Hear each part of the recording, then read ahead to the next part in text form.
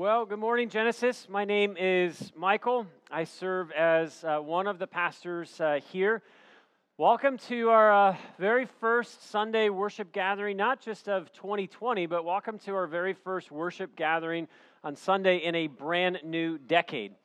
Also, welcome to day number 5 of our series and season of prayer that we're in of 21 days of prayer.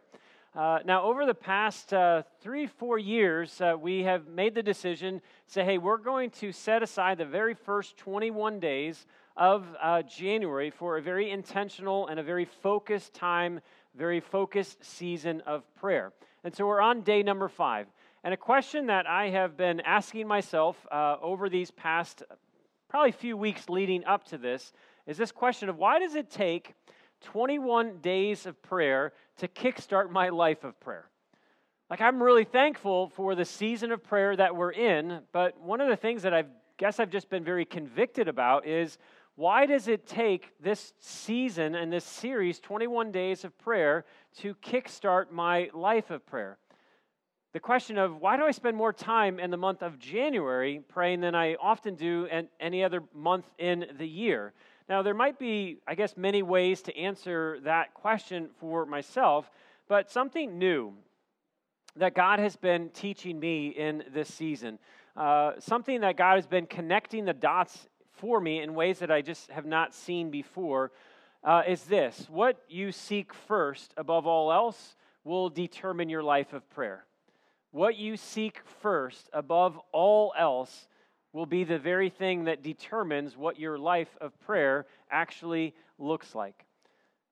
Maybe another way to think about it is this: there's this deep connection between the kingdom that we seek first and, above all else, and our desire to be with God in prayer. If I am to look at the life of Jesus, there's 2 things in particular that stand out.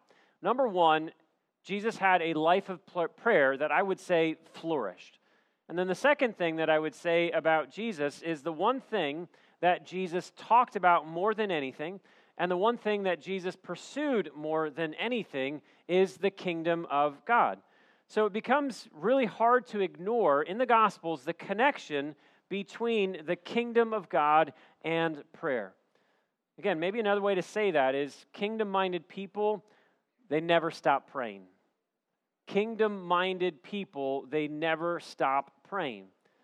I mentioned this last Sunday, but the one thing that we're inviting everyone to pray about during this 21 days of prayer, the one thing that we're inviting you to go to God with is this question: how shall I invest in the kingdom of God this decade? Like, God, what would it look like for me to invest in your kingdom above anything else this decade? Now, this question that we're asking, it's a great question.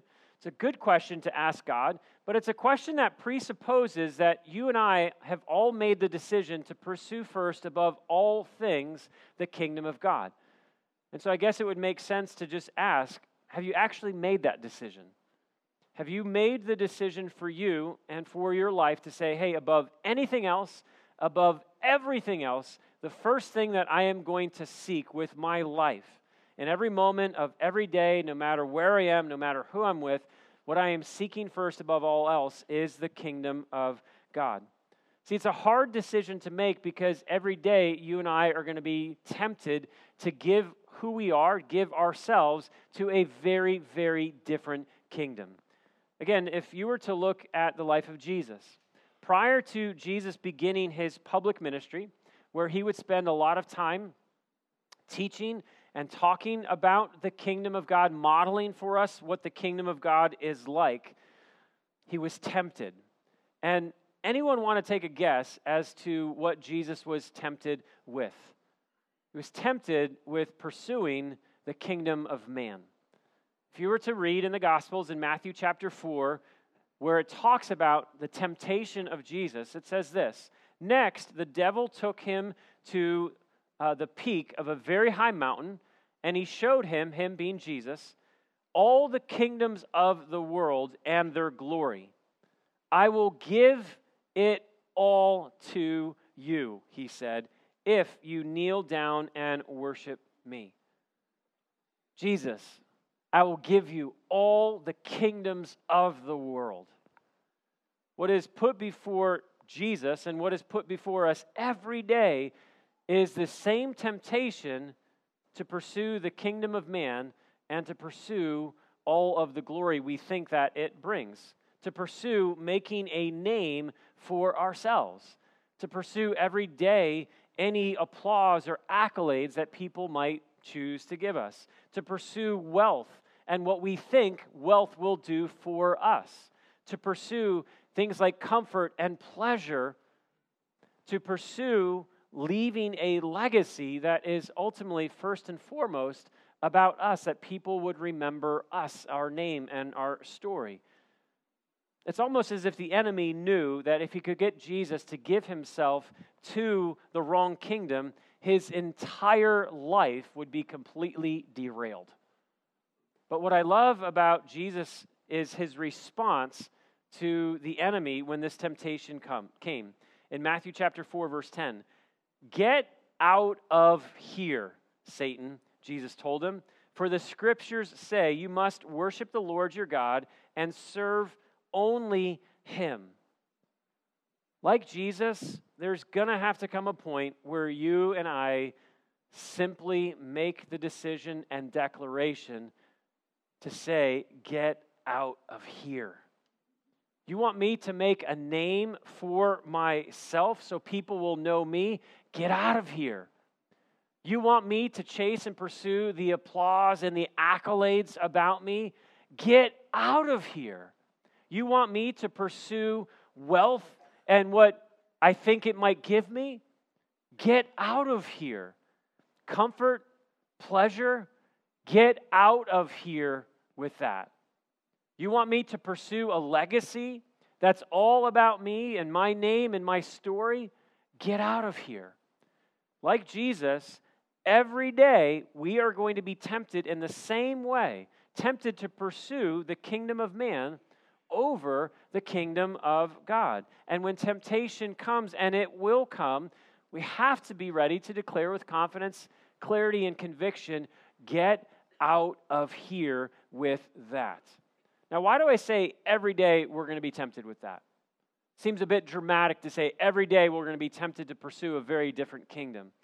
Well, I want us to consider the enemy's response to Jesus when Jesus said, "Get out of here." In Luke's gospel, when Luke is talking about the temptation of Jesus, he says this: "When the devil had finished tempting Jesus, he left him until the next opportunity came." So like Jesus, the enemy is constantly looking for opportunities to tempt us towards making our lives, making our every moment, everyday moments about the wrong kingdom, about ultimately the kingdom that won't last. So again, let me ask the question. Have you made the decision yet to say, I don't want my life to be about the wrong kingdom? I don't want my life to be about chasing and pursuing something that doesn't matter and ultimately won't last? Have you made the decision to simply say, first, above anything and everything else, I'm going to pursue the kingdom of God? This is the verse we looked at last week, but Matthew 6, verse 33. This is what Jesus said to seek first above all things. Seek the kingdom of God above all else, live righteously, and he will give you everything that you need. So what I want to do in just the remaining time that we have is share with you how we might be kingdom-minded people every moment of every day, no matter where you are, no matter what you're doing, no matter who you are with. And what Jesus is going to teach us is this very simple, but I think powerful truth. Pursuing the kingdom begins in prayer. If you're going to pursue the kingdom first above anything and everything else, it's going to be done, cultivated through a life of prayer. Maybe another way to say that same thing is where there's no prayer, there will be no kingdom pursuit. Where there is prayerlessness in our lives, I can almost guarantee you there will be someone who is not seeking first above everything else the kingdom of God. So in probably what's known as the most well-known prayer in all of Scripture, the Lord's Prayer, Jesus is helping his disciples, and ultimately he's helping anyone that would choose to follow him, see the connection between kingdom and prayer, that those two need to be married and inseparable together. So this is in Matthew chapter 6. If you have a Bible, you can open up there with me. Matthew chapter 6, starting at verse 9. And this is a section where Jesus is teaching about prayer. So he says in verse 9, "Pray like this. Our Father in heaven, may your name be kept holy. May your kingdom come soon. May your will be done on earth as it is in heaven. Give us today the food we need, and forgive us our sins as we have forgiven those who sin against us. And don't let us yield to temptation, but rescue us from the evil one."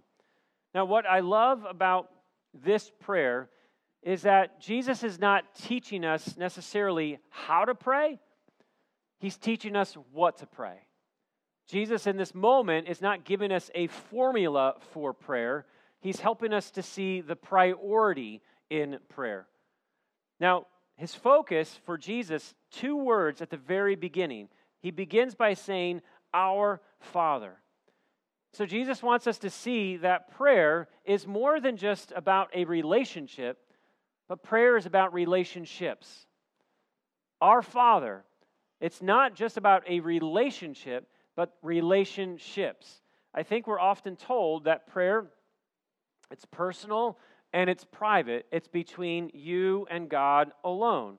Now, there's elements of truth that there is prayer that is meant to be, intended to be personal and private between you and God. But to say that prayer is just between me and God would be to completely miss our Father. God is not just my Father, He is our Father. So yeah, there's a place for personal prayer, but there must be times where the family of God, the people of God, gather together to be reminded that it's not just me and my personal life with God. See, I think we pray together to be reminded that the family of God, the kingdom of God, is so much bigger than just me and God. So much bigger than just me and God. So don't get me wrong, I have been enjoying praying for the last 5 days, specifically 21 minutes every day. I've really enjoyed those moments with God. That being said, those who came this past Friday night for our first Friday night of prayer in 2020 and first Friday night of prayer in this 21 days of prayer, to the people that came, I think they would agree in that they caught a glimpse of the beauty and the power of people coming together to experience prayer, not just as a relationship, but to experience prayer as relationships. Now, how is it possible that so many people who look different backgrounds, different stories, different ethnicities, different cultures, how is it possible that so many different people could possibly come together and be of one family, one kingdom together? And I think the thing that Jesus teaches us in this prayer is one word, Father. Our family, our one family, one kingdom happens because Jesus reminds us, you and I, we have one Father. And not to be missed, when Jesus instructs his followers to address God as Father, he's making clear to you and to me that we are to come to God as kids. You and I are to come to God as children. Now, I'm 47 years old. I am still my Father's child. I am still my Father's son. No matter how old I am, I will always be my Father's child. I will always be my Father's son. So regardless of how old you are today, whether you're 17, whether you're 37, 57, or 87, regardless of how old you are, Jesus instructs all of us that you are to come to God as kids. That you and I get to come to God as sons or daughters because He is our Father. Now, I want to ask a question. If you can remember a time, looking backwards, recall a time in your story where you came to your dad, because you had absolutely no reason to doubt him. You had no reason to doubt his intentions towards you. You had no reason to doubt your dad's love and your dad's affection for you. Can you remember a time, and maybe this was years ago when you were just a little kid, but do you remember a time where you just came running to your father because you knew that he would embrace you, and you knew that he, as your father, was big enough and strong enough to handle whatever the issue was that was causing concern or fear for you? I think for many here, seeing God as Father is really hard. And maybe not just hard, for some it might even be very painful because your earthly father did such a poor job of modeling for you what your heavenly Father is like. And what Jesus would want you to know is that God is not neglectful, that God is not ever going to hold back his love from you. What Jesus would want you to know is God as Father is God is not distant from you, and he's certainly not indifferent towards you. God as Father, what Jesus would want us to know is that he's actually faithful. He's caring. He's compassionate. He's loving. He's available. He's powerful. He's present. And as your Father in heaven, he is always desirous to be with you, his child. So I can only ask, please do not allow your experience with your earthly father, if it was a poor one, hinder you from experiencing the joy of coming to God as his kid, as his child, as his son or daughter, regardless of how old you might be. Now, the opening two words, our Father, it says so much about God in prayer. But what we can't miss is the next word, is the location of where our Father is. Our Father in heaven. I don't know if you've thought about this, but when we pray, our Father in heaven, that should give us so much confidence and so much boldness in how we come to God in prayer. If you were to look at both the Old Testament and the New Testament, when you see that reference, God in heaven, what the authors of Scripture are trying to help us see is they're making a statement about God's power and about God's authority. So when you see this phrase, because God is in heaven, what Jesus is saying is he has supreme authority. There is no greater voice, there is no higher court. What Jesus is saying is God in heaven, he is in complete control of all things. He needs permission from absolutely no one. God in heaven means no one can thwart or hinder or get in the way of God's plans and his purpose. Why? Because he's in heaven and his agenda always wins. So when we are addressing God as Father, absolutely remember the relational aspect of prayer, our Father, but we cannot forget our Father is in heaven. So I want you to think about this. If you believed that you had the heart of God and the ear of God, if you truly believed that you had God's heart and you had God's ear, what would you ask for? And you know that God's in heaven, no one more powerful, no one more present, no one as strong, no one has more authority than our Father in heaven. If you believe that you had his heart and his ear, what would you ask him? I mean, would you really ask the most powerful personal being in the entire creation, hey, would you just bless my day? Would you just be with me today? See, one simple but I think powerful truth that I've learned over the years in my journey of prayer is this: my prayers are the best reflection of what I believe about God. If I really want to know what I truly believe about God, I just have to examine the prayers that I have been praying. If we're convinced that Father God is in heaven, meaning there's no one more personal or more powerful than God, then do you know what you and I can begin praying for? God, I want you to reach the unreachable in my life. God, all of the people that are lost, please, I want them to be found. God, the city that I live in, the town that I live in, I am praying, God, to the most personal and powerful God in the world, in the universe. I'm praying that everyone in my city and my town would turn to Jesus. God, I'm praying that the company that I work at, the people that I am surrounded by 40, 50, 60 hours a week, God, I'm praying that they would turn to you.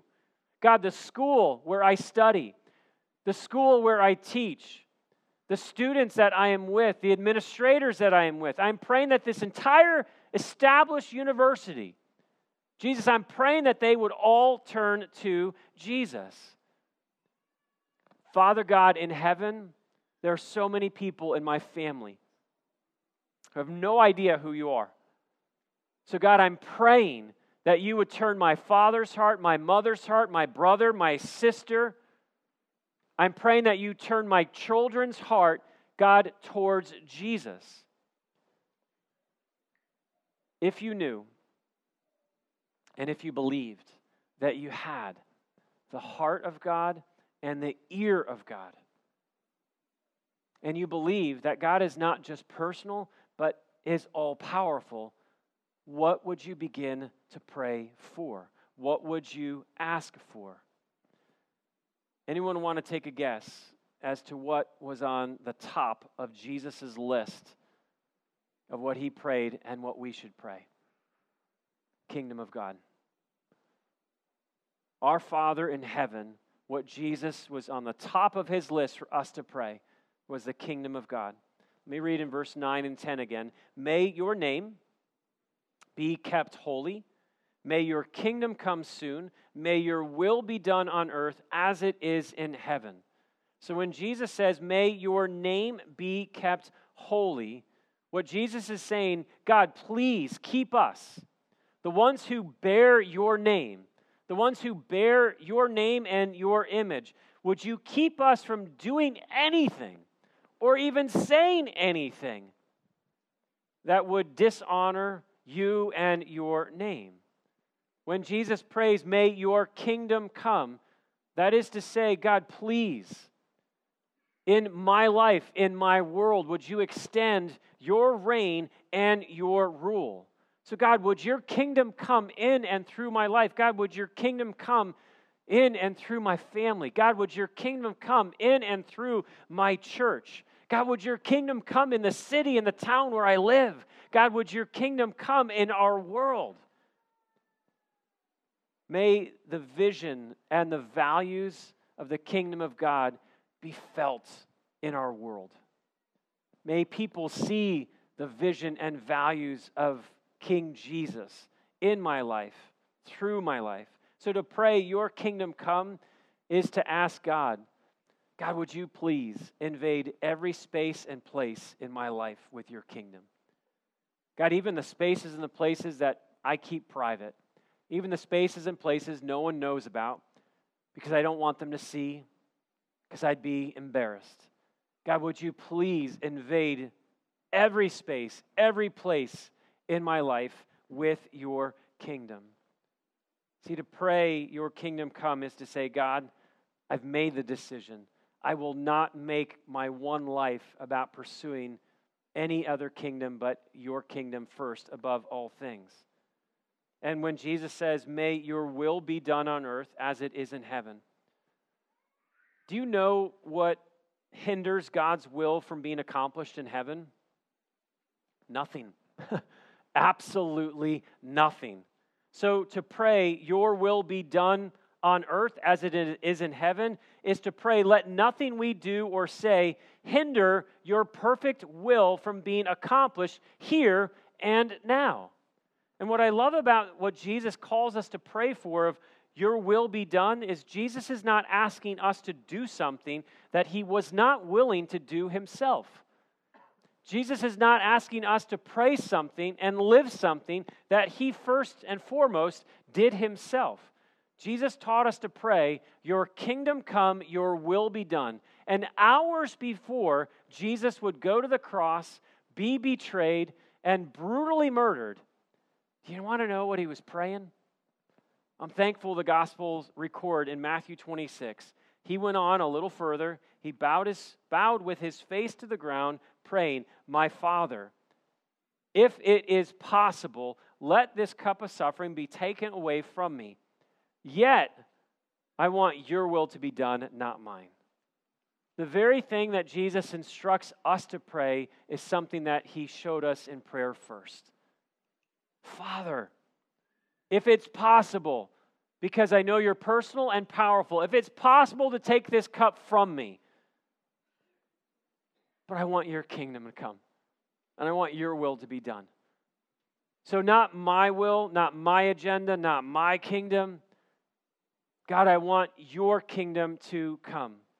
And do you know, because Jesus put his Father's will first, do you know who benefited most from that? You and I.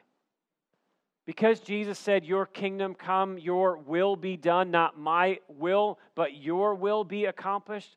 Because he did that, you and I now have entrance and access to the King and his kingdom. Because Jesus did that for us, we get to know God as Father, we get to be kids in his kingdom, and we get to walk with the King every moment of every single day. As I've been thinking about, because Jesus did that, how you and I benefit from that in an eternal sense, the question that I've been thinking about this past week is, well, Michael, who might begin to benefit in your life if you would simply declare, God, your will be done today?